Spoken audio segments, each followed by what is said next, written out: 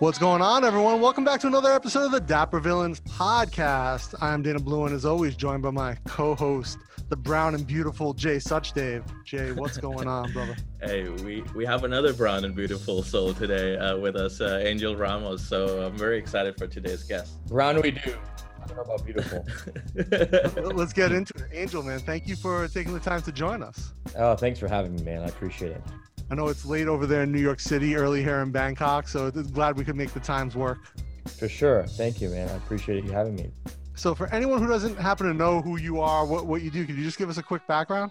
Yes, so I'm the creative director of 18th Amendment, formerly Angel Bespoke. And, you know, we're based out of New York City. We are a made-to-measure brand with a digital platform where we also do made-to-order. Obviously, this kind of pandemic has kind of really inspired us to go kind of digital first, which has worked out really well. So, but yeah, we're a made-to-measure menswear brand based out of New York City. Nice. And so 18th Amendment is, if I'm not mistaken, has to do with prohibition. It is the amendment that abolished the sale of alcohol and obviously started the prohibition. We are certainly not for abolishment of any type of alcohol. Good man. If anything, we are quite the opposite. But, you know, we I've always been inspired by this, the 1920s and 30s and the dress attire of this era.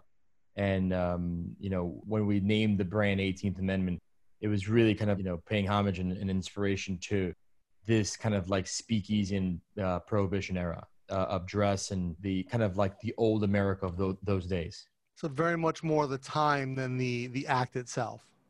Sure. Right. Correct. That's an interesting way to think about it too, because that was that whole amendment, right? The whole idea of prohibition, the abolishment of alcohol sales in the United States created this entire subculture of, like you said, speakeasies and, you know, underground sort of nightlife that also inspired its own form of dress, I guess. Right. I mean, look, I always actually like to mention and point out that although it was a time where the sale of alcohol was abolished, and I'm not trying to kind of glorify crime that was done, but it did allow specific people, specific gangsters such as Al Capone and Lucky Luciano. It allowed them to be creative and very entrepreneurial in those times, albeit obviously illegal, but it allowed them to kind of like think outside of the box and create a world and create a whole business and where they can still operate and still create something financially, you know, beneficial for them during this time. So they saw an opportunity. They saw a demand that needed to be filled, regardless of whether it was wrong or right. And I think the rebellion spirit of that, I really appreciate. I think the entrepreneurial spirit of that, of course, I certainly appreciate. But I always like to kind of preference it. Obviously, we're not kind of glorifying what was done in terms of like the crime and all that stuff and the murder. As far as the timeline, that era,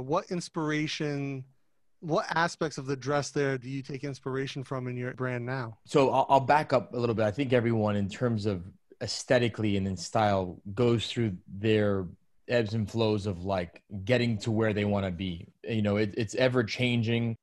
I was really into the slimmer clothing and much more trim. And so as I progressed and kind of understood the history of dress and the history of tailoring more, I started to kind of lend myself more toward this style of clothing, which is kind of like the fullness, more drape. And I'm not a small guy. You know, when I started in this business, I would say much smaller. I was probably like 190 pounds. And, you know, I do exercise, I cycle, I'm pretty active. So I'm now 225, 6'2", 220. You know, as I kind of, you know, matured in the business, matured in terms of tailoring, I kind of realized what is more appropriate dress attire and drape and portions for someone my size, where you don't look costumey. You don't look like, you know, like you're wearing, you know, you're trying to emulate someone from the 1920s and 30s, but you are dressing towards your body. And it's helped me navigate my clients in the right direction and kind of steering them in the right direction in terms of dressing them, because it goes for me being able to dress someone who's smaller in terms of proportions and obviously someone who's bigger. And so in answering your question, you know, what inspires us about this period in terms of dress is the fullness of it, the drape of this attire. You know, in those days, you know, whether it was summer or winter, you know, the preferred type of fabric and cloth that people were wearing were heavier fabrics. And I've come to learn, the more and more I learn about fabric, is the heavier the fabric, the more girthier and body and weight the fabric has. Although sometimes it might not be the most luxurious feeling or, on the hand or comfortable. I think it's comfortable, but most people don't think it's comfortable.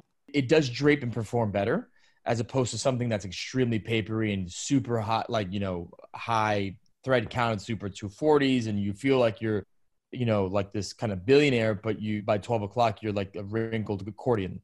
Yeah. Yeah, it's very true. And I'm a fan of heavy fabric myself. Also, it's easier to work with. Yeah, I agree. Yeah, but you touched on, dressing for your body type, which is something that Jay and I were just discussing the other day with another guest. Specifically, you're a small guy, 6'1", 220, 6'2", 220. I'm 6'1", 265. So, I'm in that petite range as well. But I was talking about, I really love the look of very skinny lapels. I can just never, ever wear them because I have like a 56-inch chest. Wow. Yeah. Here's the beauty of this world of tailoring is that we all have the right and the liberty to kind of like and dislike anything we like, anything that's out there. That's why style is your own.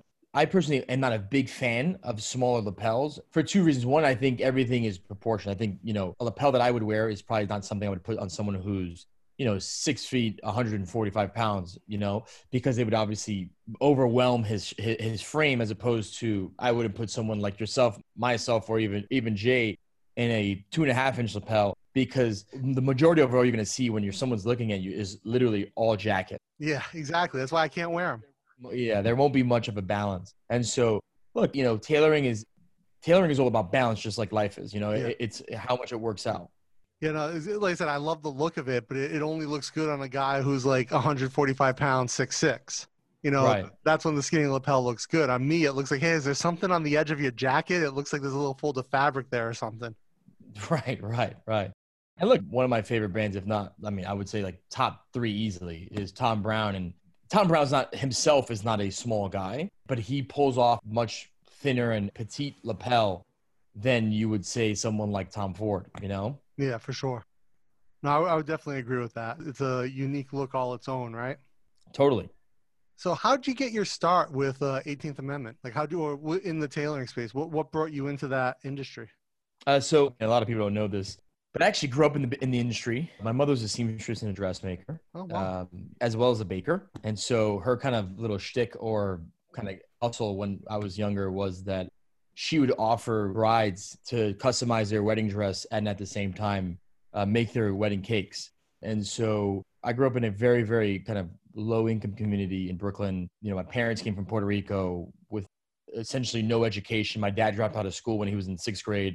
And so all I saw was obviously my dad hustle and my mom have this kind of like creative business. And although it was intriguing and I grew up in the business and kind of being dragged around New York City to every fabric store there is, at the same time, I hated it because growing up, I associated this business and the fact that she was making me clothes with poverty. And so I could never get anything that my friends had or, any type of like, honestly, she made me my book bag. If I wanted a hat, she'd make it for me. Pants, jacket, everything. And so, now in hindsight, as a creative, I can be like, man, it's incredible because I personally unless I'm buying something vintage, in terms of tailoring, I make it all for myself. And so, in her mind, she was like, I can make that for you. I'll just make it.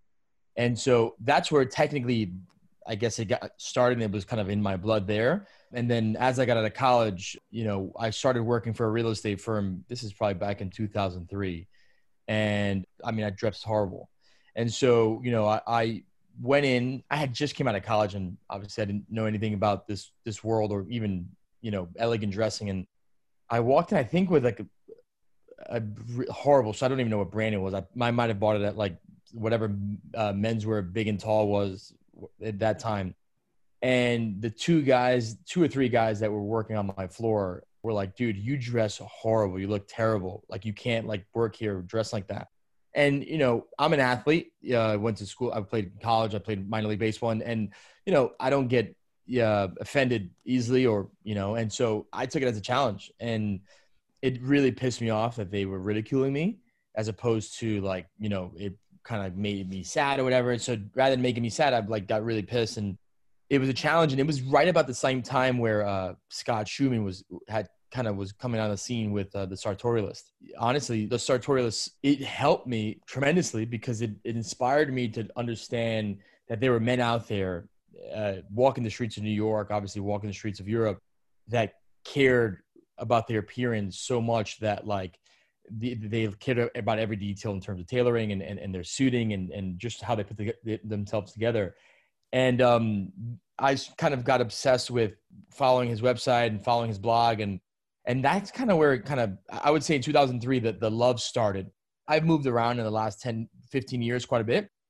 And in every city that I've kind of passed through, there's been a piece of my style that I've grabbed from and taken. So, you know, I came back to New York from college in 2003. I was here for about a year and a half, moved to Charleston for 2 years, Charleston, South Carolina.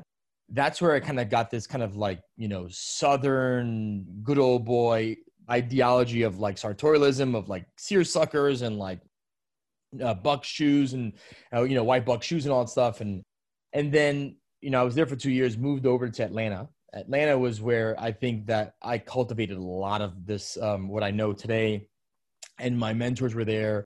And Atlanta was really the home of like, the years that I was there, and this is in 2005 to 2010, was like the years of the true dandies. And one of my mentors that I've sat with a lot, his name is Leonard Gresham.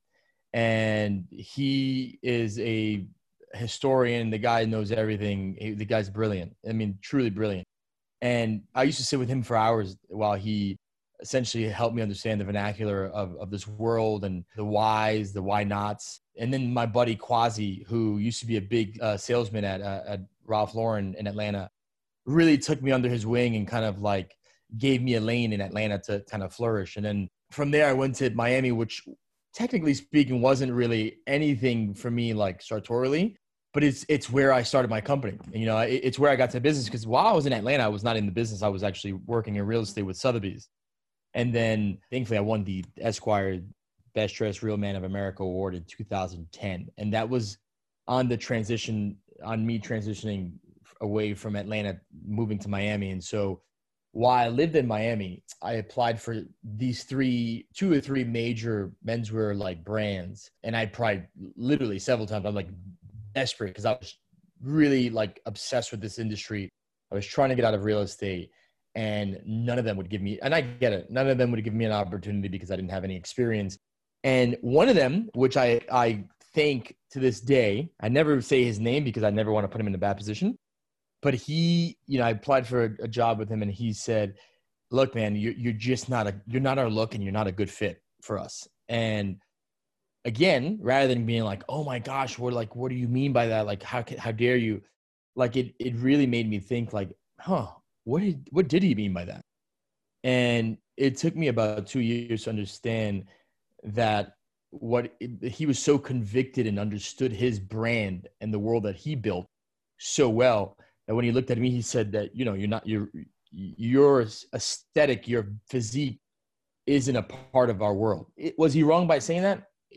For me, he wasn't. I'm pretty sure most people would be pissed that he said that, but it helped me understand that, man, you just don't want to start a company and be a service. You need to start a brand and you need to create a world so that you are building a conviction in your aesthetic. You are building a world that's so convicted that you understand who belongs in it and who doesn't, and who's going to be a client and who's just not a good fit. You know what I'm saying? And so I'm very thankful that, you know, out of everyone who's turned me down, that he turned me down with words that have carried and have held so much weight for me and have helped me, you know, as I've been kind of, you know, building my own business for the past 10 years, essentially. Nice.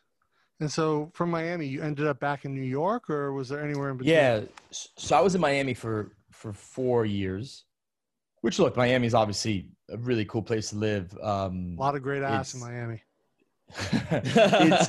It is there's a lot of vices there. Yeah.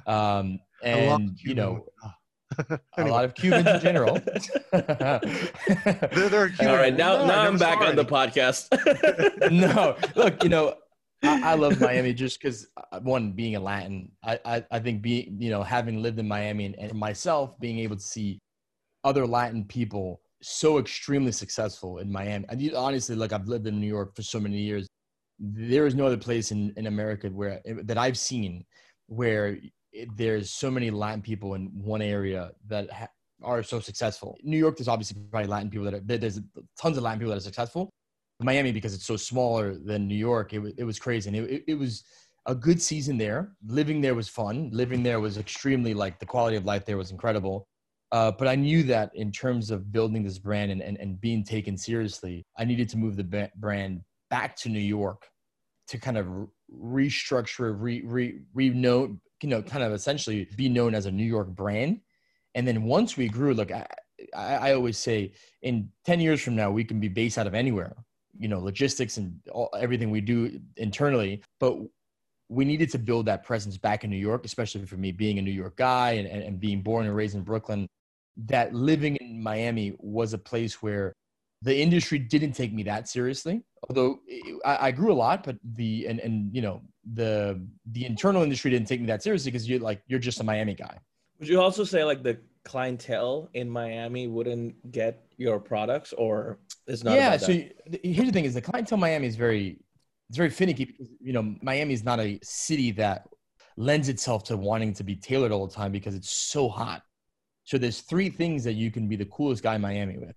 As long as you get an amazing watch, an incredible car, and that's it. I mean, if you have a cool condo and a house, that's all that people care about. Because most guys in Miami, their attire is either jeans and a t-shirt and a pair of Tods, or they're in swim trunks and a t-shirt. Like it is a tropical city. You know what I'm saying? So they are extremely elegant guys in Miami that are elegant for Miami standards in terms of, like, they're wearing beautiful blazers and a pair of jeans.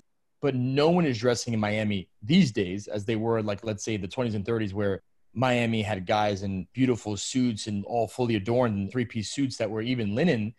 They don't dress like that these days because it is definitely not part of the culture there. So although I had several clients in Miami, I find myself, when I lived in Miami, essentially working out of Miami and traveling out a lot to get business and then coming back. So Bangkok, where Jay and I live, is obviously a very hot city, very humid, but the culture isn't, and it's full of vices. Jay knows. He walked in his house 2 minutes ago from the brothel before we started. But the culture is much more dressed than it is in Miami, even though they're comparable climates. Interesting. Is it because of the business aspect of Bangkok? Yeah. So keep in mind, Bangkok is probably like 10 New Yorks. Like, if you condense 10 New Yorks, that's Bangkok. It's an amazing city, and there's all this craziness, but you also go from air-conditioned place to air-conditioned place to air-conditioned place here. So even on the train, it's like crazy AC. You go to a mall, it's super cold. Yeah, I wish it was like that here in the summer, and it's not. Like, people are equipped for the heat here. So, like, if your lifestyle is that you have to wear a jacket, you know how to navigate without having to deal with the heat.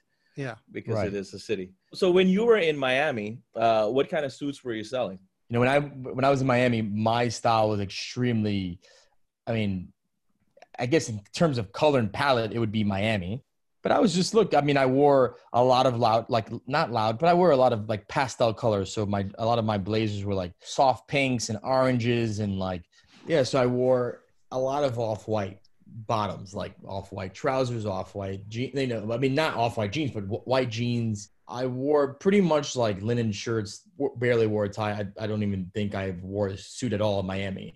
That was the vibe, and it worked for me there, but however, here's the thing is, if you're a tailor from Puerto Rico that goes to New York for a trunk show, most Puerto Rican tailors or most tailors from like Miami would be very Miami, New York. I was able to adapt because, again, I knew more about dress. So when I would come to New York, I wasn't coming to New York in the winter with a pink jacket and like off-white trousers. I knew I had the wardrobe to appropriately dress for New York. So I was able to kind of gain a lot of New York clients, a lot of states around the country, because it's quite frankly, if I'm going to San Francisco, which is a beautiful suiting city, as well as DC, If you're going to these cities and you're coming in with a pink jacket, a white linen shirt, and like white jeans, and like no one's going to take you seriously because that's not the culture there.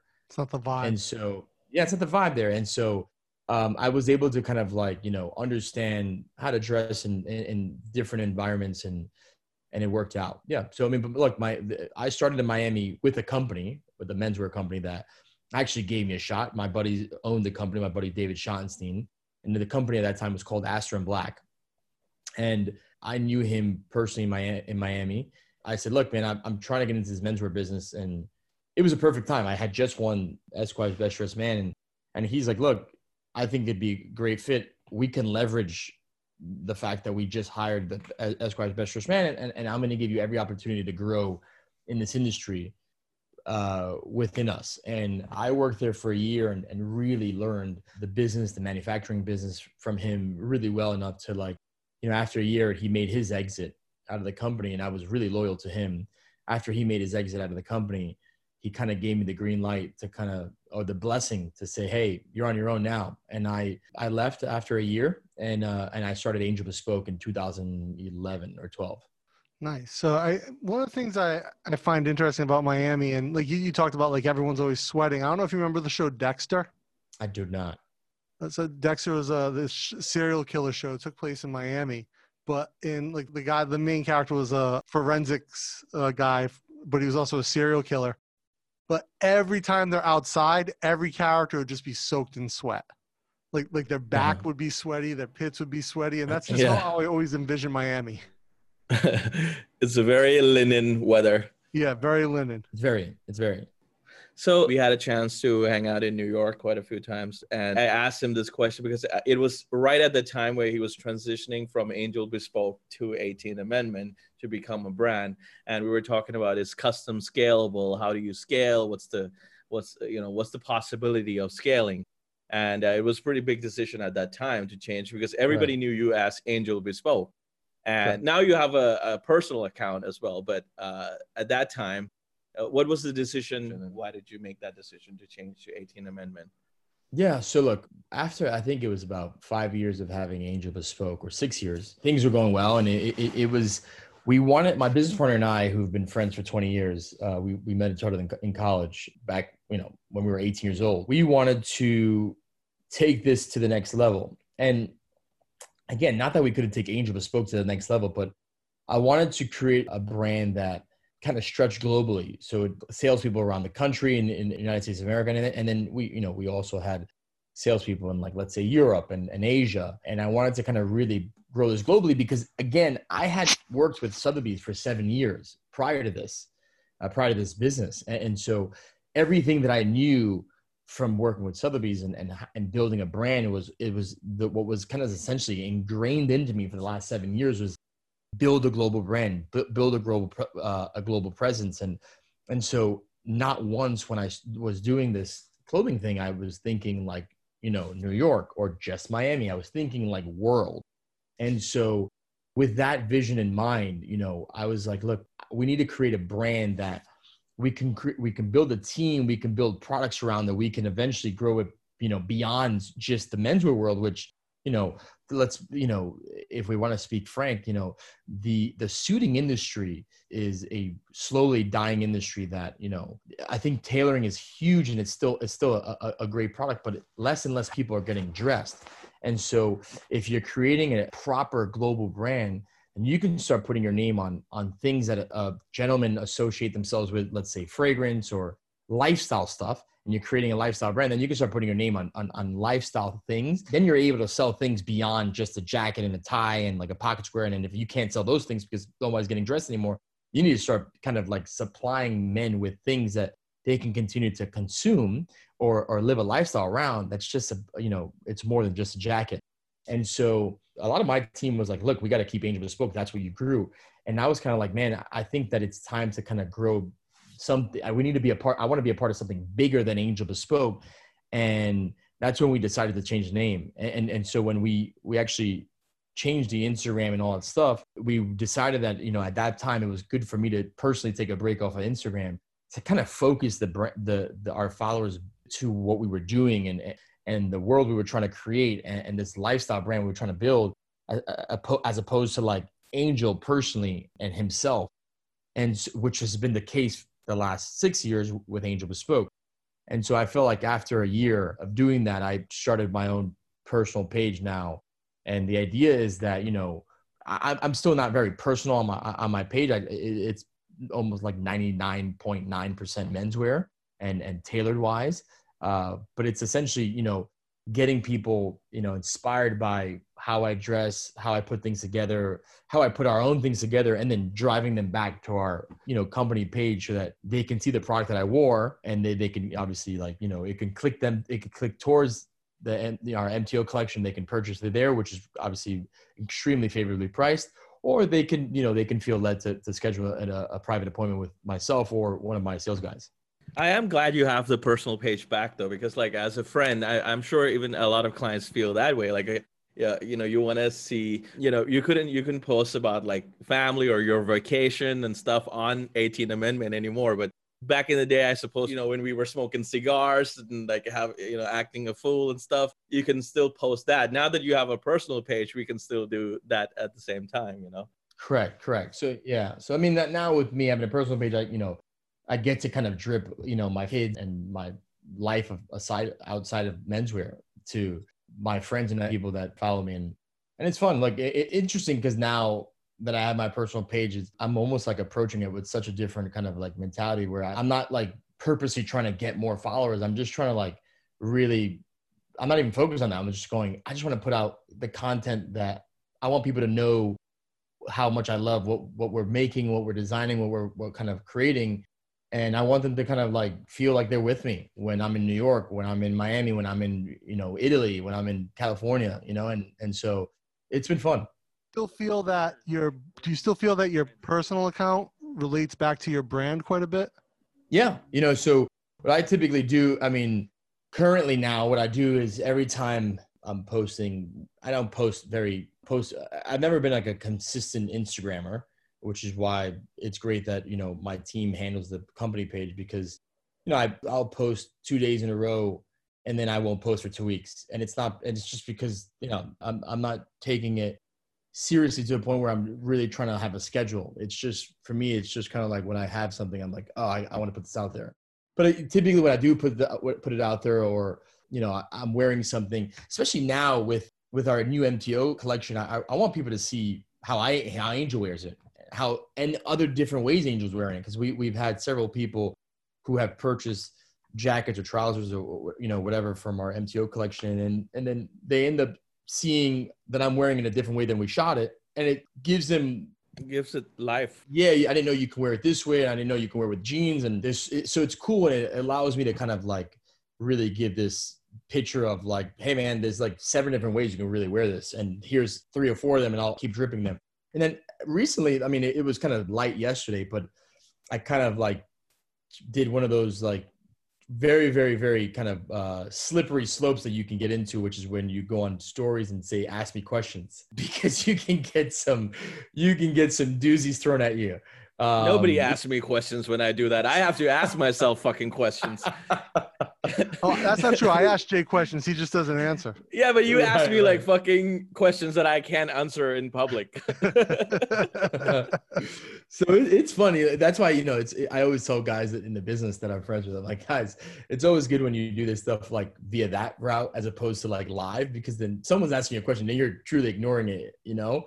And so you're distracted and you're fucking looking at the question. And you're like, oh, like, how do I look like I did not see this fucking question? Exactly. Like, did you really ask me that? But yeah, so I did it yesterday, and I got some really good feedback of like people just say, man, hey, we love hearing from you. And so, you know, my team and I we're trying to put together videos and be more engaging, because, you know, in Instagram historically it's been all photos. And unless you meet me, no one really gets to hear from me, where I did it in Spanish. And we had so many people come in, they go, wait, dude, you speak Spanish? It's like, yeah, bro, of course I speak Spanish. I still speak it was great English. Right. I don't speak good English, but oh man. Yeah, I think, you know, one of the things that's interesting, you talked about like being able to sort of drip the different looks on your personal Instagram. And that's always nice because it lets people sort of, like you said, they experience it in a new way or they see a new possibility. And I think, maybe that's something that the brand itself wouldn't want to sort of push necessarily right away, but you're able to sort of do it outside that bubble, but still within the sphere.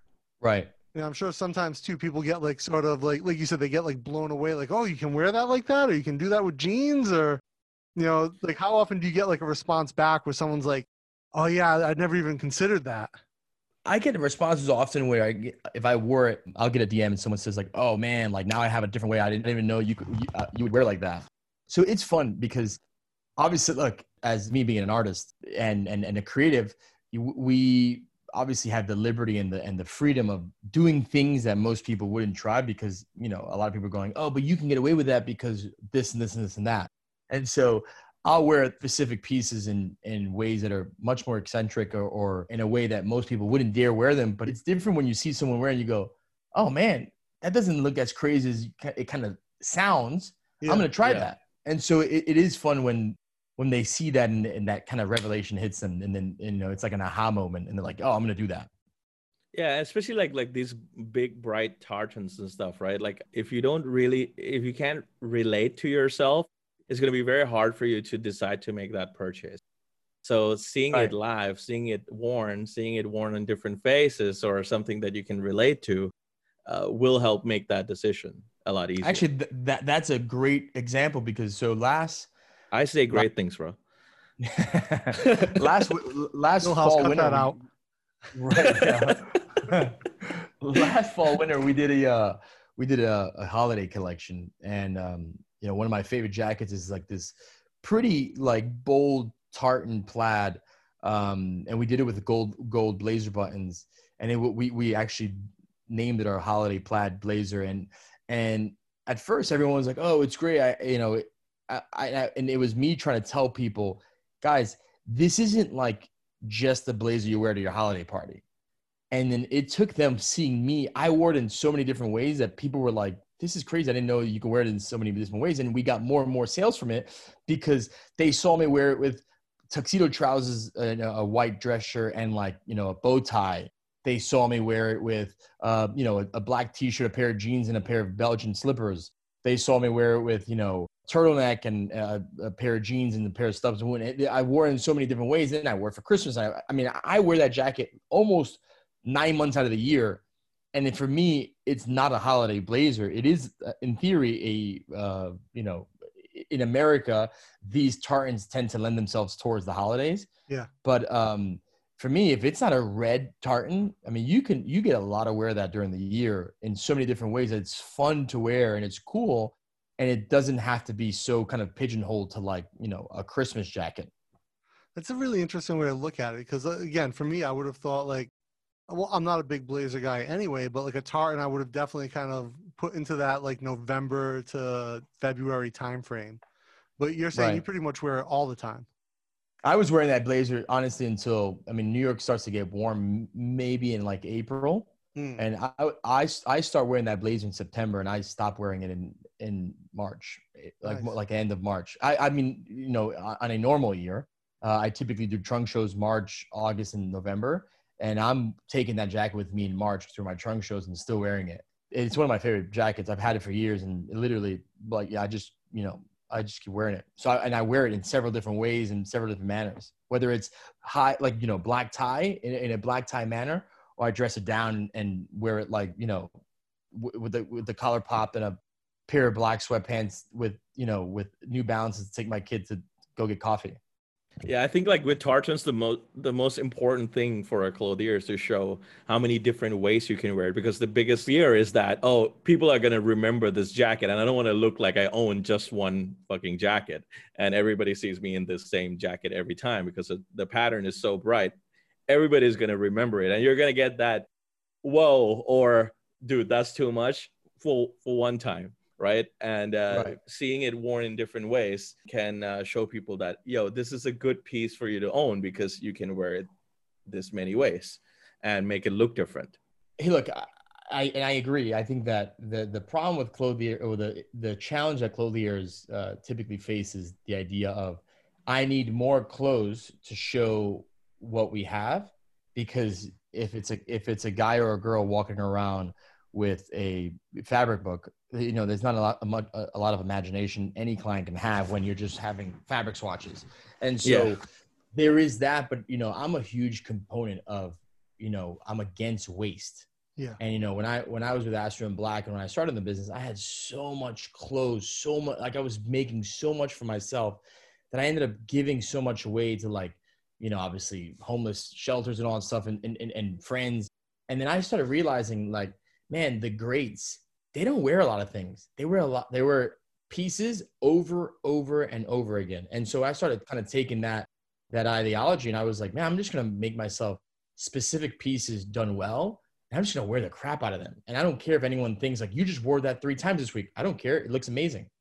And then, but at the same time, and you know, what you're really doing indirectly is you're creating a uniform for yourself in these 3 or 4 pieces that you're known for. And people know that you can make anything in this business. Obviously, that's why you're walking around with a fabric book. But the idea of, like, look at Tom Ford. Tom Ford doesn't wear anything but a black suit, but everyone's buying everything he's putting out there.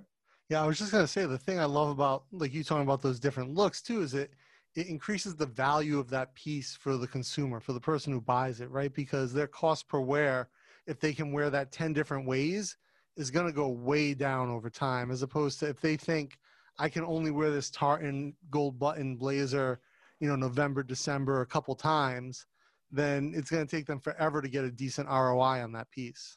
Right. Well, you just said it.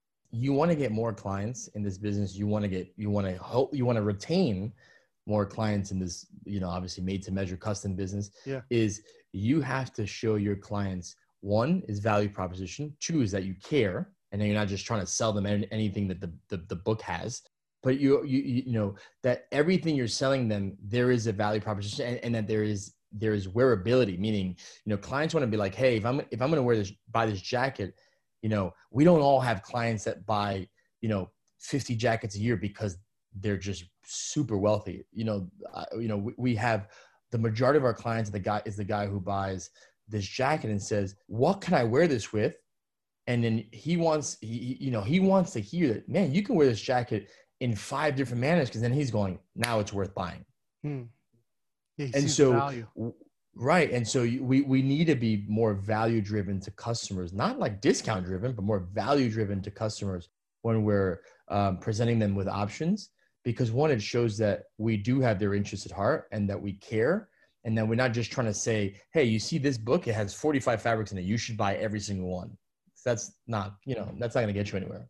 So Angel, throw back a little bit, right? So we first met in Pitti, and you're one of the very few American clothiers who go to Pitti. I don't know why not as many people go to Pitti as they should. But what was that first decision like to go to Pitti? What made you want to go to Pitti, and what did you feel when you first went there? Yeah, so I mean, that's a great question. So in 2012, when I left Astor and Black, and when I was at Astor and Black, you know, I was always following this whole Pitti scene. And my last year at Astor and Black, towards the end of Astor and Black, they had sent me and one of my good friends, Guy Gohari, to Pitti Uomo. This was summer of 2011, I think. And they wanted us to represent Astor and Black at the brand at that time. And when, you know, I understood the heaviness and how much like weight it held to be there and to be seen there and to be photographed there, that when I left Astor and Black shortly after that and started Angel Bespoke, the first thing I knew that I had invested in was not like marketing, or was not like, you know, a magazine page. I needed to be like invest into the brand. And for me, when I started Angel Bespoke, it was like build the brand first and then bring in the clients. Don't build the clients, because then it's going to be, if you build the client base first and then you try to build a brand afterwards, it's going to be tough because you've already have accustomed your client to a specific look. And if you're trying to build a brand that is different than what you've sold them, they're not going to want to buy into that.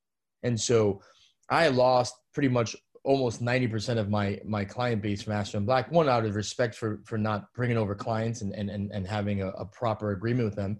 But 2 is because I knew that when I left there, I wanted to kind of create my own thing and not, you know, I didn't want to give people a service, which in Astor and Black, it's like your kind of normal custom service where you're just making the client anything he wants.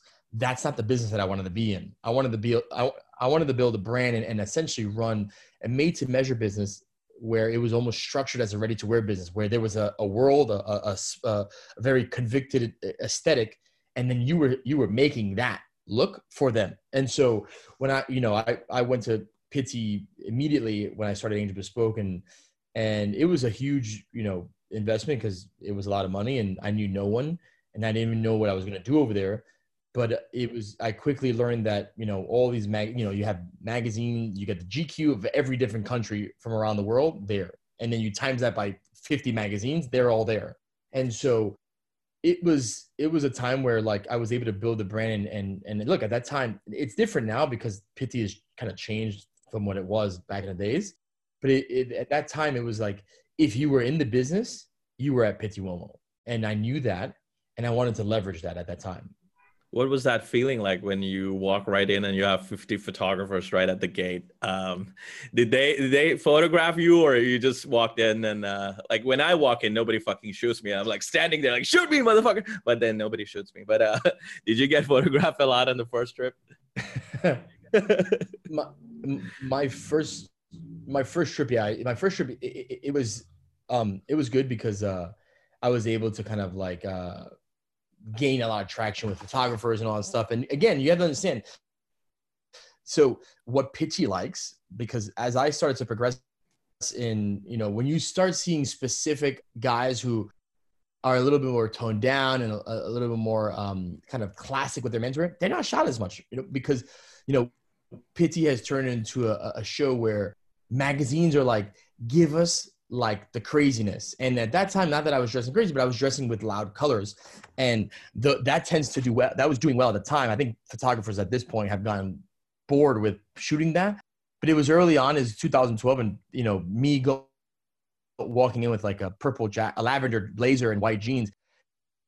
It was something cool. And then, look, let's be honest, there's not a lot of Latin people in Pitti. And so there's typically not a lot of diversity in Pitti Uomo. So you have this guy who looks like he's Latin, but maybe doesn't look like he's Latin. He has a beard. No one can really figure him out. And so they're kind of like, let's shoot him. So thankfully it worked out in my favor. And the funniest thing is that I'll tell you a really cool story. I mean, is that so Pitti passes, I do Pitti, and then like about 4 or 5 months later, I'm sitting in a coffee shop in Miami, and an old friend of mine from college is in Korea, and she's working there, and she's like, I'm sitting at a coffee shop, and she's like, you're on a magazine cover. I'm like, yeah. I'm like, yeah, that's not me. And she's like, I'm positive it's you. I'm like, and I'm telling her, I'm like, Amy, if I was on a magazine cover, what do you think I would know this? And she's like, I'm almost positive it's you. And so I go, send me a picture. And it was actually a magazine called Luelle Magazine took a photo for me from Pitti and just put me on the cover of a magazine, which is funny because at one point you're like, I'm on the cover of a magazine. And at the other part, you're like, should I sue them? And so, or should I buy every copy? Right. Yeah. Well, no, here's the thing. Here's the sad thing. One is I didn't sue them. Two is they wouldn't even send me a copy. What? Dude, that happened to me with fucking Plaza Uomo too. She had to buy me 2 or 3 copies and send them to me. Wow. They didn't believe me. They're like, you're not the guy on the cover. You talked about being Latin and being at Pitti, and it's kind of rare. And I kind of wanted to go back to that for a second, because you talked about like picking up a little bit of your style from like everywhere you went along the way. Right. But you also talked about being like a Puerto Rican, growing up in New York. And, being Puerto Rican is probably one of the most unique experiences as an American, right? Like if you're a Puerto Rican, you're an American, but you have this secondary identity and there's this whole subculture. How much did that influence your style, or does it influence your style today? So look, I was born and raised in Brooklyn. So in theory, I am American, not Puerto Rican. My parents are the ones. I'm actually first generation American. They're the ones who came from Puerto Rico. Well, they're American also, though, because they're Puerto Rican. They're American. Sure. So they were American by default, correct?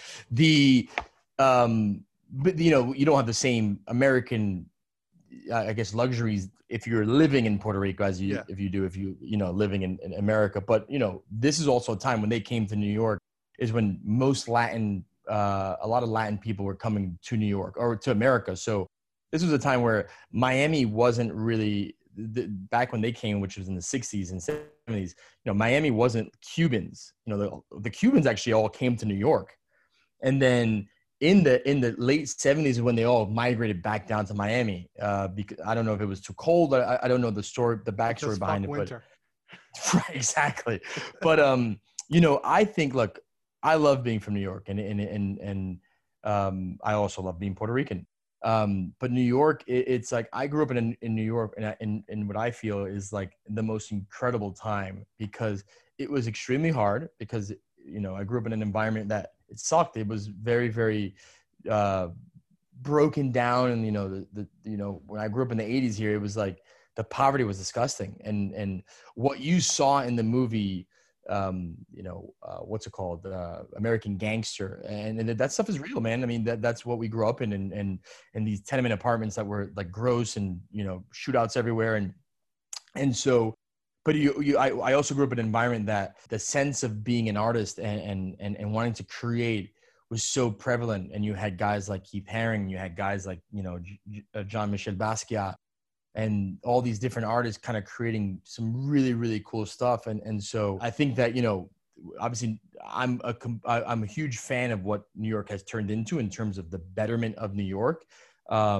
But, you go to a lot of these neighborhoods, i.e. my neighborhood in particular, Williamsburg, which, I always say, Williamsburg when I grew up was really dope. Now it's just pretty, it's nice. It's where a lot of, hipster now. It's not even hipster. It's like a lot of because here's the thing is like the wave of artists in New York City started in Soho. Yeah. And when they were living in Soho and live workspaces and so on, they were living and working out of their own lofts. And then they got pushed out of Manhattan. They all moved over to Williamsburg, and they were like doing the same thing. And then as gentrification happened and all these redevelopments of like properties and all that stuff, everyone keeps getting pushed east and east. And there is no hipsters. I mean, I guess in theory, if you want to call someone who wears black skinny jeans and a pair of like in a leather motorcycle jacket a hipster, sure. But like real artists, they're not. I mean, a lot of real artists are not left living in Williamsburg because it's unaffordable. It's extremely expensive, and you have all these. You have a lot of like financial guys and young financial guys and a lot young marketing guys that are doing very well financially that want to have a sense of being like, oh, cool. And so they moved to Brooklyn, as opposed to living in like Midtown, Yeah. And that was the culture back in the days. Like, I'm just going to get an apartment in Midtown. But now they're living in Brooklyn and some condo in Brooklyn. And so the essence of my old Williamsburg neighborhood, it's slightly there on what I call the south side of Williamsburg, which is on the south side of the Williamsburg Bridge, which is where Peter Luger is. But on the north side of the bridge is very, very, very new, and it's very regentrified. And it looks beautiful and it looks awesome. It's new, but it's not like inspiring. You mentioned Basquiat, and I happen to notice that you have a great photo of Basquiat on your Instagram. And one of you quote him. It's one of my favorite. That's in New York. That's in New York I grew up in, right? Like that picture. Yeah, and that you have your quote that you have on there of him is one of my favorites of his. It's, I don't listen to what critics say. I don't know anybody who needs a critic to find out what art is.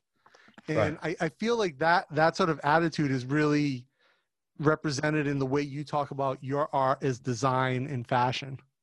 Yeah, look, so even though I grew up in this with my mom, I'm an artist. And when I say I'm an artist, like I actually like grew up painting and drawing, and I'm actually a real artist. Like, I'm not like a designer or a menswear guy that says, oh, I'm an artist. And like, and not that I'm trying to like knock them. I love when people are artistic because I'm obsessed with art, and anyone who associates or is connected with art in any way, whether it's music, dance, anything. However, I grew up painting and I grew up doing graffiti. I grew up my art in terms of like scholastically I was known for doing portraits. Okay. And I went to the High School of Art and Design, which is known for obviously Marc Jacobs graduated from there, Calvin Klein, Tony Bennett. Famous school. Yeah, so it was I'm very prideful in saying that I'm an alumni from there. I have a way long way to go before I can even like put myself anywhere near the same ocean that these guys are swimming in. I am an artist, and I love uh, that I see things, even this industry, in the lenses of art, in the lenses of painting, in the lenses of color and all that stuff. So it's I associate myself as an artist, and that's why a lot of my inspirations aren't like, I obviously have the menswear inspirations that you would typically like think of, but a lot of my inspirations are really heavily based off like artists like Basquiat and Haring and and Picasso and stuff like that. Yeah, I'm a huge Basquiat fan. When I saw that photo on your Instagram, you feel a connection to that, like if you understand that art. And I think it's interesting that you said that's the New York you grew up in, because he painted such a unique image of the city. Yeah, and I have a Basquiat tattoo on my arm I've had for years because that's how, and I don't know if you knew this, you probably do, but Basquiat being from New York and he's half Puerto Rican, and so it was like the huge connection I've always had with him, and so I got his famous crown. It's on my forearm. Oh, nice. Because he's allowed me to go, always create. And again, it's like I actually attribute this in the menswear world as well. When when he says like, there is, how can someone critique you? For me, it's like there is a lot of rights and wrongs that people have established in this industry. Like, oh, you can't do that. I hate subscribing to that, because as an artist, I'm like, I'm going to do whatever I want. I'm going to dress however I want. I'm going to wear it how I want it. And if, the rebellion inside of me as an artist is saying, oh, that's what you're supposed to do, or it's wrong, I'm going to do it just like that. So that you know that I'm rebelling against it. And then, thankfully it works, and so because of that, I don't have, most of my friends play in the space of rebellion and in terms of artistically. And I don't have a lot of friends in the world of like ultra true, we subscribe to this and this is how it was done in the 1920s and 30s, and so, yeah. That's a great outlook. I mean, I love that, art sort of is your compass with this, as opposed to design or menswear being your true north. It's art. Yeah. I think that's a unique view. And I think, that's why 18th Amendment sort of stands out for what it is. It's funny. So when I think of 18th Amendment, I always say, a lot of people say, like, if you had to describe 18th Amendment as a picture, because I'm a huge component of photos because I'm a visual learner. Yeah.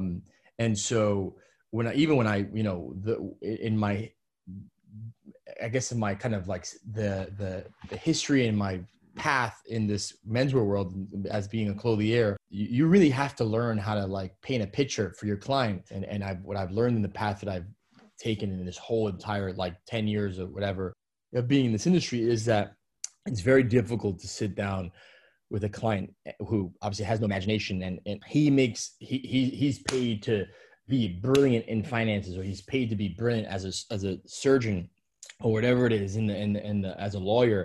And you're sitting there with a bold like pattern fabric, and he's like, well, what does this look like as a jacket? They don't, yeah. I've always taken the route of not saying, well, this is what it looks like as a jacket, because that's not enough for them. For me, I want to paint a full picture of like, look, so take this fabric and we're gonna make this as a jacket, and you're gonna wear it with this shirt and these pants, and you're gonna be driving this car, and you're pulling up to this restaurant, and you're sitting at this table, and this is what you're ordering. Wow. And you're almost like creating this film for them with them starring in it. And then they're going, man, that sounds and looks amazing. I want that jacket. They still have no clue what's going to look like, but you've painted a picture to them.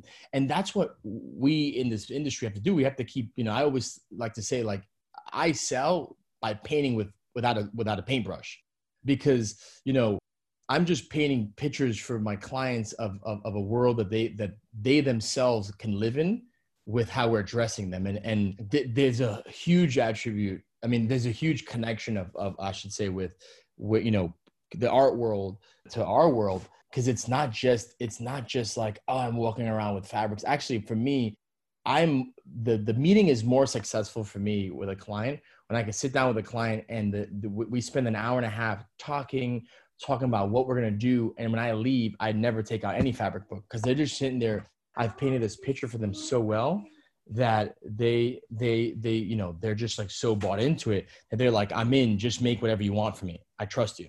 You're telling the story with your art. You're using the art to tell the story of the piece. So yeah, I mean, so I love art, man. It is literally what consumes my mind. It's what I pretty much, you know, when I'm surfing through Instagram, you know, what I find myself surfing through Instagram these days is two things. Probably not the sexiest thing to say, but it's mainly art and cycling.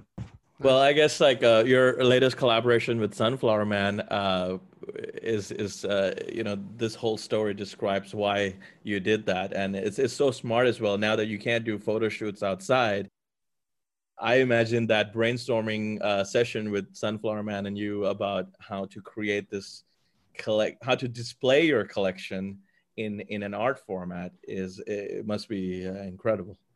Oh, it was fun work. Look, I've known Matt for years. The guy's amazing. And I met him in Pitti years and years and years ago. He actually did a painting of my wife and I. This is back in 2013. And we've remained friends since then, and we've always stayed in touch. And I had this idea when we were doing this collection. I said, hey, man, we're obviously doing a photo shoot and we're shooting the looks, but I have this idea of like the inspiration behind it. And typically, you know, people do like sketches, but like I have you, like you're the guy. And I'm like, please like put this to like, I want you to like, you know, map this out for my followers and our clients via your imagery. And it came out so well. We were just so happy with him, with how everything came out. That's awesome, man. I mean, he's great. We've had him on the show, and he's just so, the ability to describe his art and to like embrace like certain elements of menswear, of looks through his art is really fantastic. Right. So, you know, Angel, we have these 10 questions that we jump into with our guests usually, and it sets a baseline for Dapper Villains from everyone, so we can get sort of these same concepts through people. And we'd love to run through these with you if you don't mind. Yeah, go ahead. Let's do it. So we always start out, you know, sort of like looking at the past, and, you know, when did you first know that you had an interest in menswear and men's style? I know you talked about like you were working at Sotheby's and you were in real estate, but when did that initial interest, sort of that seed, get planted in your brain? 2003. And again, I specific. I always, yeah. So it's 2003, and it was definitely it was the Sartorialist, you know, blog. I always give Scott credit for that. The guy had an amazing idea of photographing street style. I think he was like the originator. I don't know if he's the originator. Obviously, the originator of street style might be Bill Cunningham, but in my kind of eyes and what I knew at that time, 2003, I found his blog, and it really kind of like sparked the interest and kind of intrigued me so much that it was what said, you know, it was what allowed me to go, I want to dress like this. I want to live this life. I want to be this type of guy. And so I would say 2003. Nice. Very specific. And, you know, again, like you're able to bring it back to like a certain point that's like unique, that a lot of people have that one instance or that one thing that sort of brought it out for them. Mm-hmm. Now, I know you talked about you had some mentors. Could you go into detail about who your mentors were in the industry as you were coming up? Yeah, so I have two mentors, and both of them are in Atlanta. And actually, one of them was the mentor to that guy as well. So one of them is the mentor to a lot of people. But the original mentor was Leonard Gresham, and he was based out of Atlanta at the time. I think he's in North Carolina now. The guy's brilliant. He's a menswear historian, like just is brilliant. And I used to spend hours with him, and I'm thankful he actually took the time and really sewed into me in terms of like really teaching me and helping me understand, you know, this industry and the history behind it. And he actually was also a mentor of my other mentor, which was Quasi, who's still based out of Atlanta. And Quasi used to be a Ralph Lauren sales. He was like one of the main sales guys at Ralph Lauren, actually with Farnsworth Bentley. Oh, wow. And this is back in like early 2000s. And Quasi, I just moved to Atlanta, literally had like barely any money. And I was really trying to understand the industry and hanging out with him and hanging out with Leonard Gresham and Quasi was like, hey man, I'm going to give you a bunch of clothes that I no longer wear so that you can get your start. And Quasi was like gifting me all these old Ralph Lauren stuff that he had. And I'm very thankful for those two guys, man, because it really kind of helped put my mind in perspective and that passion into this industry. And so I owe a lot to them. That's awesome. The fact that he gifted you a bunch of stuff and like kind of helped you get a grasp of looks and feels and stuff. That's awesome. Mm-hmm. Now, of course, fabric comes into play in menswear. This is a mandatory question. Jay inserts into the 10. He'll answer my competitor, so let's skip this question. I'm kidding. But, we talk about fabric a lot in the menswear space. And like you talked about the books and like showing it to people. And, I make stuff. So for me, it's about the feel. And I'm constantly going back and forth with Jay about fabric. He's a wealth of knowledge. And, we all have like our favorites. But if you could just pick one fabric type that you could use for everything for the rest of your time and you had to stick to it, what would it be? So here's the thing. I have to answer that seasonally because we're in a seasonal business. And I'll also answer it giving respect to every relationship I have in the fabric business where one is not better than the other, because I love Jay and I love a lot of other relationships that I have in the industry. I would say, look, in terms of if I had to pick one fabric for the fall winter, I love tweed. Tweed is something that I absolutely love. I love, how it drapes. I love the heaviness of it. I love the grittiness of it. It gives me the sense of like old world, like it has like this sense of like this old world, like, steel worker in uniform. And I love wearing tweed in the fall, winter. And then in the summer, the spring, summer, I tend to really lean on like drier fabric. So I love dry hand fabrics that are kind of like 3 or 4 ply and high twist. They travel extremely well. They drape incredible. They're on the heavier side. They're not, again, none of these fabrics are very luxurious to the hand, which is fine for me. But they drape really well and they just look and perform incredible. And those would be my favorite. They can be found at several fabric vendors. But I would say tweed for the fall, winter and a more dry high twist for the spring, summer. Nice. Yeah. I can definitely get behind the tweed. I mean, I love tweed. I love the look of it. And like you, I love the feel, the drape, the grittiness. But again, I hate winter. So Jay's the only guy I know wearing tweed in Bangkok. I love the open weave stuff that he mentioned, the high twists and unlined. Those jackets it just works. And they're great for traveling too. Yeah, totally. Absolutely. I tend towards the lighter, more open stuff as well, just because function. Now, of all, I know you said you're paring down, like you're not trying to own a ton of stuff. You're trying to own key pieces. What's your favorite menswear item that you own? This is one of the things that I own a lot of.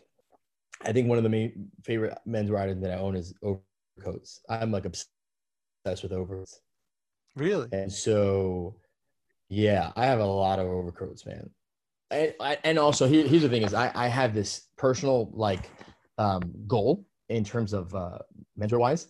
I think my son will be about the same size as me and maybe a little taller. He's a big kid. He's trending extremely tall.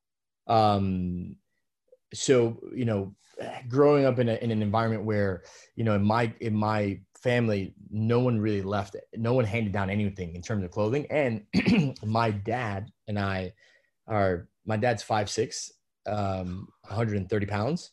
And again, I got all my grandfather's like height and weight. And so I have no hand-me-downs aside from watches from my dad.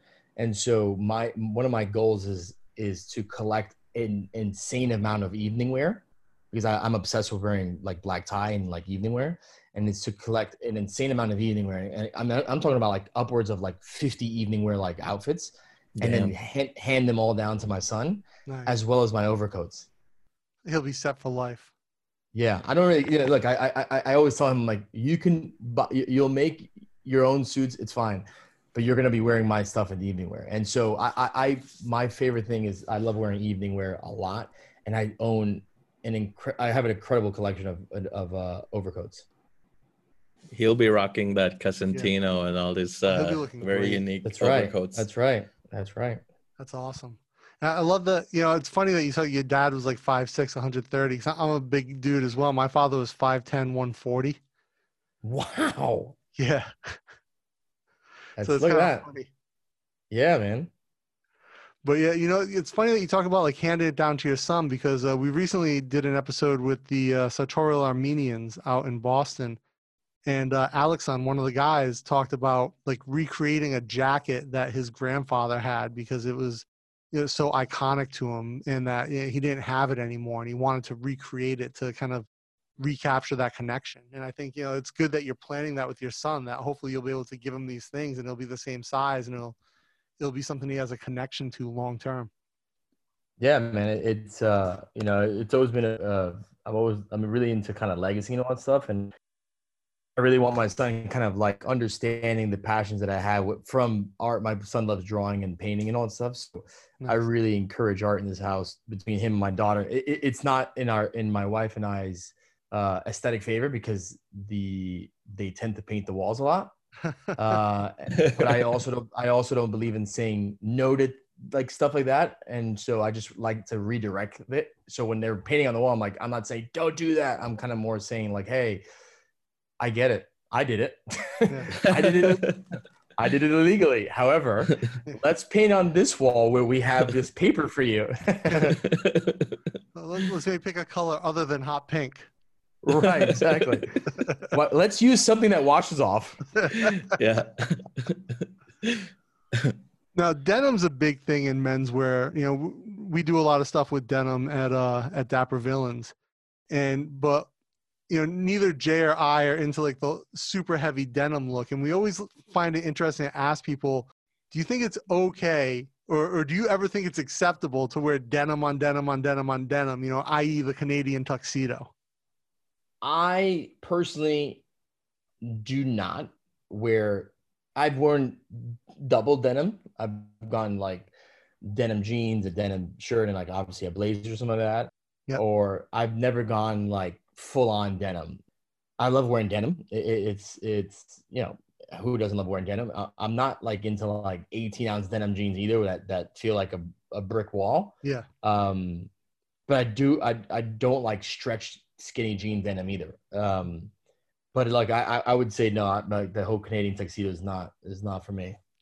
It's a very polarizing thing, and I'll tell you what, we've been very surprised by this. Is probably one of the most surprising things that we ask, and some people are like, "Oh yeah, do it."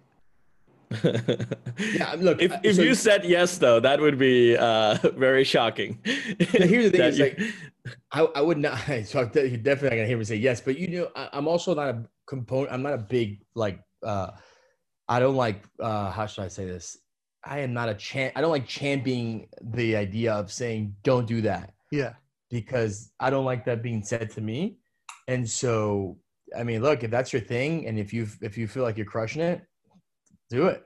But I think some don't do the Canadian tuxedo. Now he's gonna.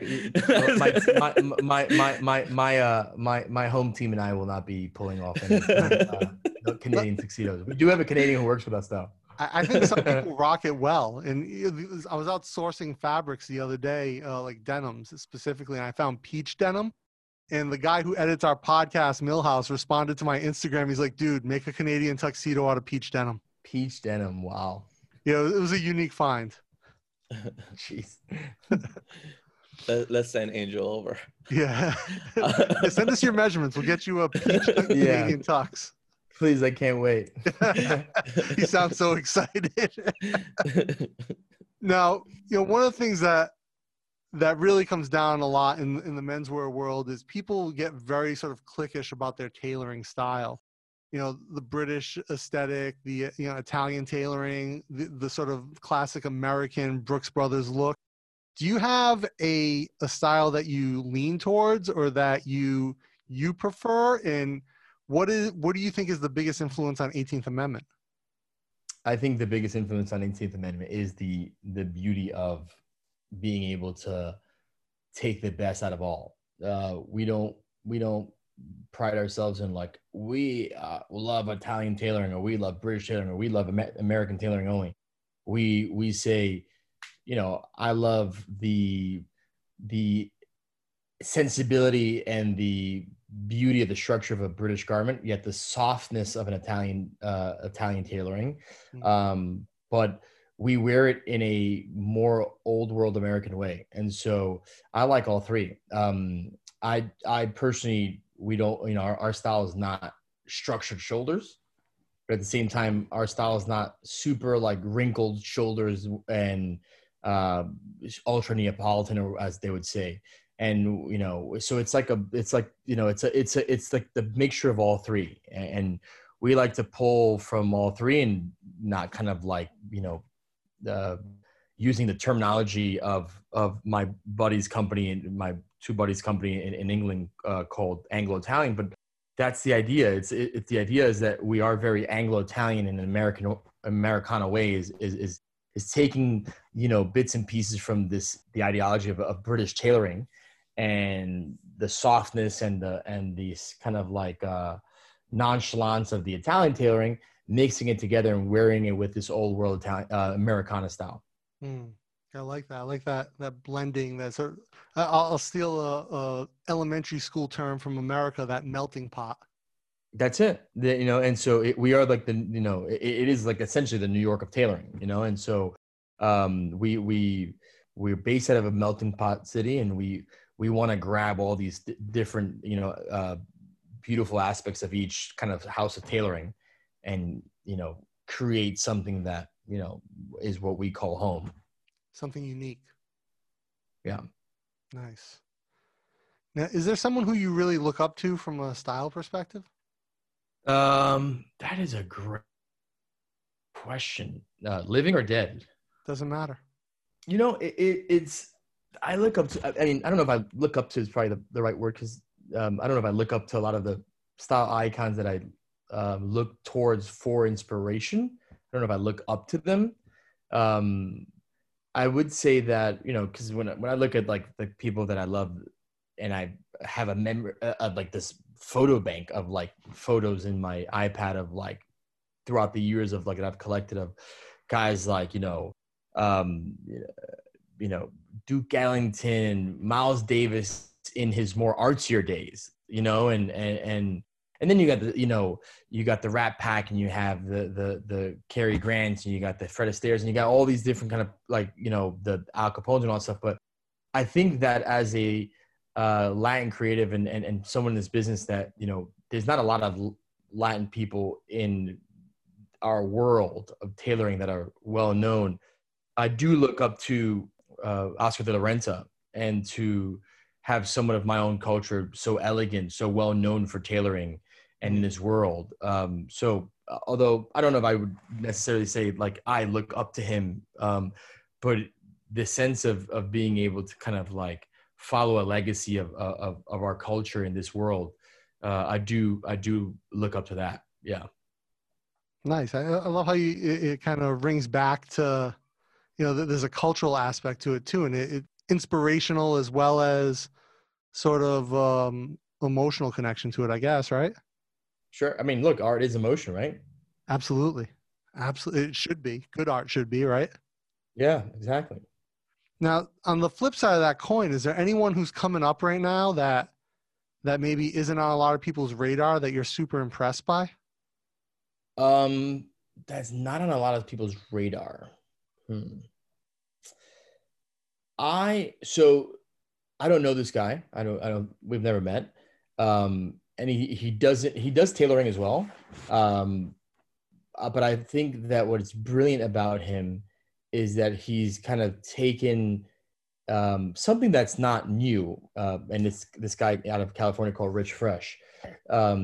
He's taken this tracksuit, kind of like dressed down, like almost like a luxury casual, to a level where I think is so spot on brilliant.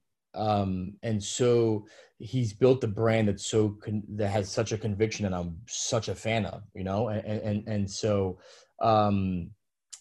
I think that, I mean, obviously he's not underrated nor not known, because I'm pretty sure a lot of people know him. He's dressing every celebrity with these tracksuits. So I doubt he's not known. I'm sure he's known by many, if not by a lot. But I think ever since he started doing it, because he was always into tailoring, and I even love how he's kind of, his tailoring is not classic tailoring.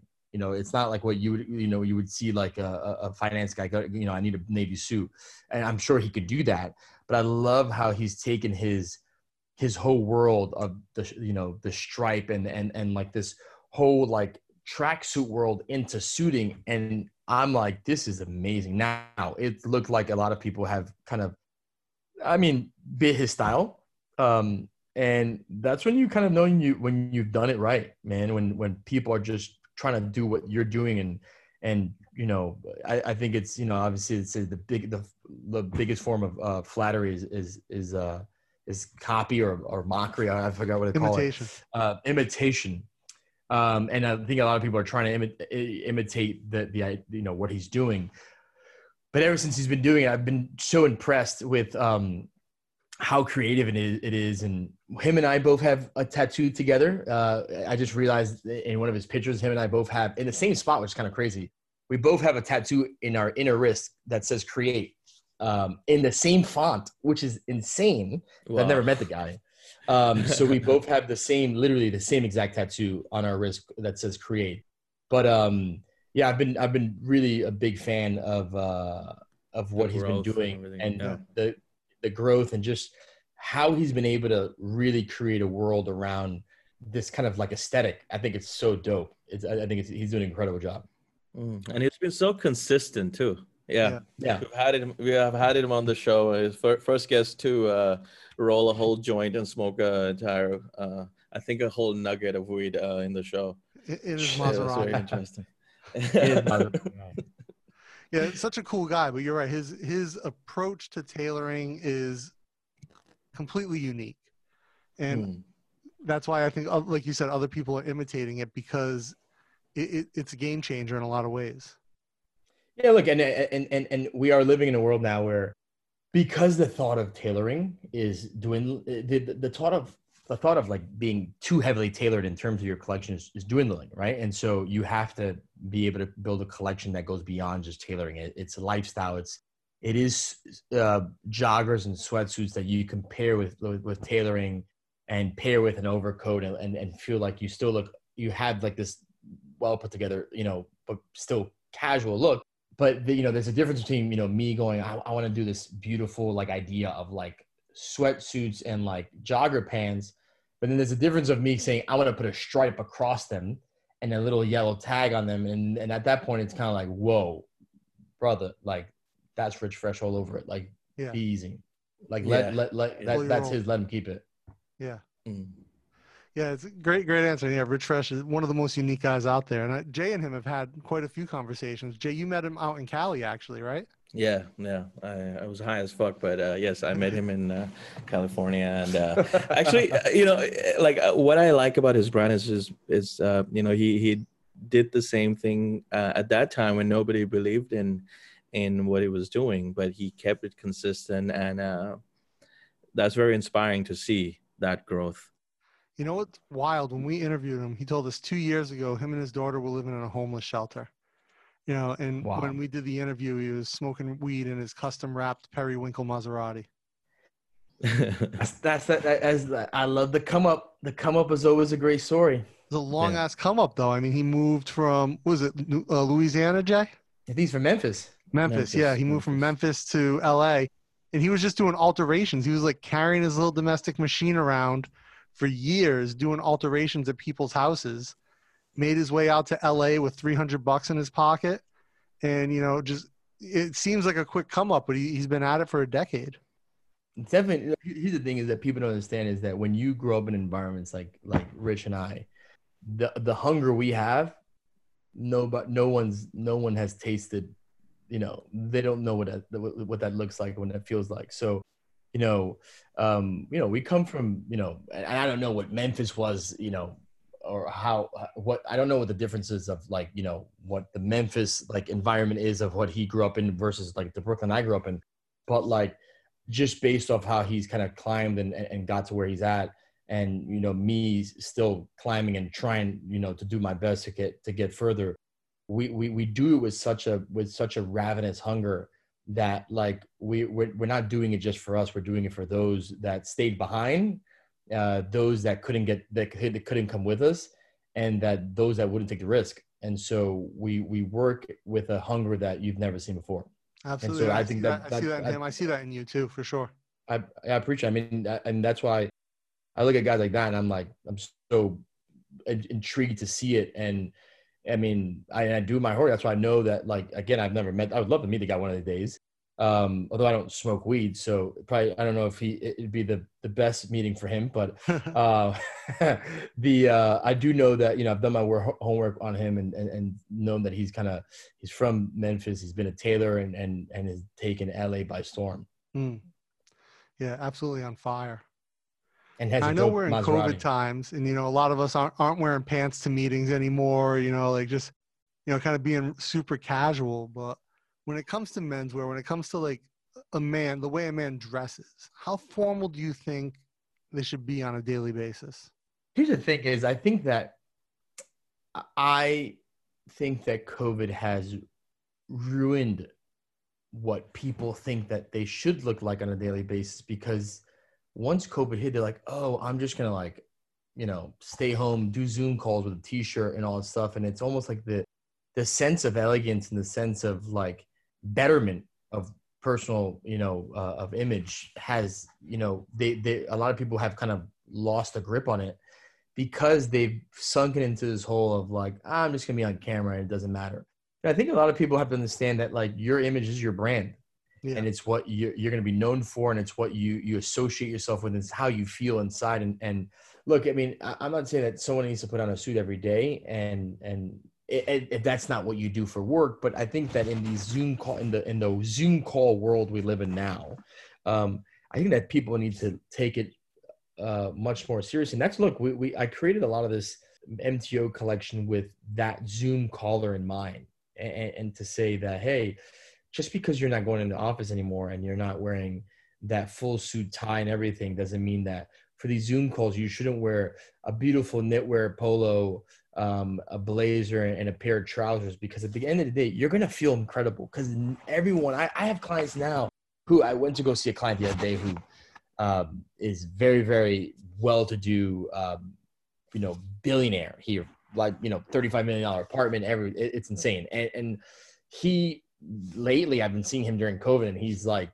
always in tracksuits and all that stuff. And I went to go deliver some shirts to him the other day, and he's like, Angel, I threw on a suit, and I haven't worn a suit in like, 6-7 months. He goes, I threw on a suit the other day, and he goes, I just forgot how much powerful you feel and how much amazing you feel with like just putting that all together and like this armor. Yeah, for and sure. He starts to go, what he says next is like, I think we need to start looking at more suits, because I want to like replenish some stuff, because he might not be wearing suits every day now. And look, they'll get back to that, because thankfully, I don't know when, but this pandemic's not going to last forever. People will get to a point where, they're back to work, and life is, using the word normal now is so tricky, but like is back to what, it's different than what we're living now. Right. And so there has to be a sense of like, self-care and elegance in everything you do, whether you're wearing a full suit and tie, or you're just leaving your house and you're wearing a t-shirt and a blazer and a pair of jeans, and you're putting it together with a lot of intentionality. And that's what guys need more. They need more intentionality when they're getting dressed. I like that. And I like that you sort of linked it to like the way you look is your brand. And I think back earlier in the episode, you were talking about like your brand and why you decided to build a brand and the consciousness of understanding what your brand represents. That's something people can take sort of on a personal level as well. Right. And then our last question is, if you could give one piece of style advice to your younger self, what would it be? One piece of style advice. Oh, easy. Less is more. Less is more. Less Just like is that. more. I was so focused on, now granted, this is right after I said I want to create, you know, a certain amount of evening wear pieces to hand down to my kid. But in general, I find myself wearing the same things over and over again because, you know, when I was young in the business, and I'm still young in the business, but when I was younger in the business, I wanted, my goal was like, how many, like, because I was going to all these like millionaires' houses and billionaires' houses, and like, you know, you have to be careful. And this is something that I want to give to a lot of the people out there and just clothiers in general, is like, have a very clear understanding of who you are and who you're supposed to walk, you know, what type of like world you're supposed to walk in, because, you know, the type of clients that we end up seeing, it's very skewing. It could be a very skewed image of what you think you should look like or what you should live like. And you know, I was going to all these people's houses and how they drive and how they live, and you know these closets that have like, you know, 60 jackets on one side and 150 suits on the other side, and I was like, I need this. And I realized, I'm like, no, I don't need that. I need to curate a wardrobe that is very sensible, that's very well thought out, that I can wear things extremely often. One, it's much more responsible in terms of like fabric and wastage.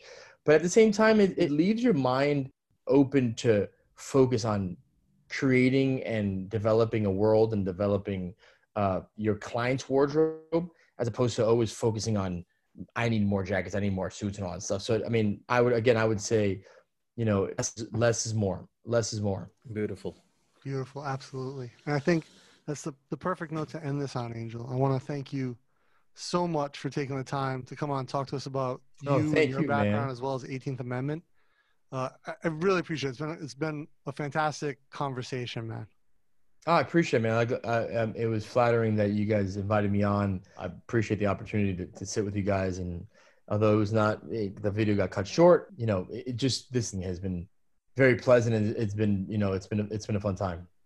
So real quick before you go, where can people find more about you, more about 18th Amendment, you know, Instagram, Facebook? What's the best location? Our website, where has our MTO collection and what we are, what we do and everything, is 18thamendment.com. That's all spelled out. 18thamendment.com. So on Instagram, we're 18th Amendment _ that's 18th _ I am Angel Ramos NYC on Instagram, and 18thamendment.com is the website. Awesome. Guys, all those links will be in the show notes. Definitely check out what 18th Amendment is doing. It's a beautiful approach to menswear, artistically, creatively, and, you know, especially like if you resonate with their looks, I think you're going to find all their collections fantastic. Yeah, I do definitely recommend going to the website and seeing the inspiration page. Yeah, that's where all the Sunflower Man paintings for Angel is in there as well. Yeah, definitely check out that you guys will definitely Sunflower like Man it. collaboration. It's absolutely fantastic. I appreciate it. And until next time, everyone, stay dapper. Stay dapper. Stay villainous.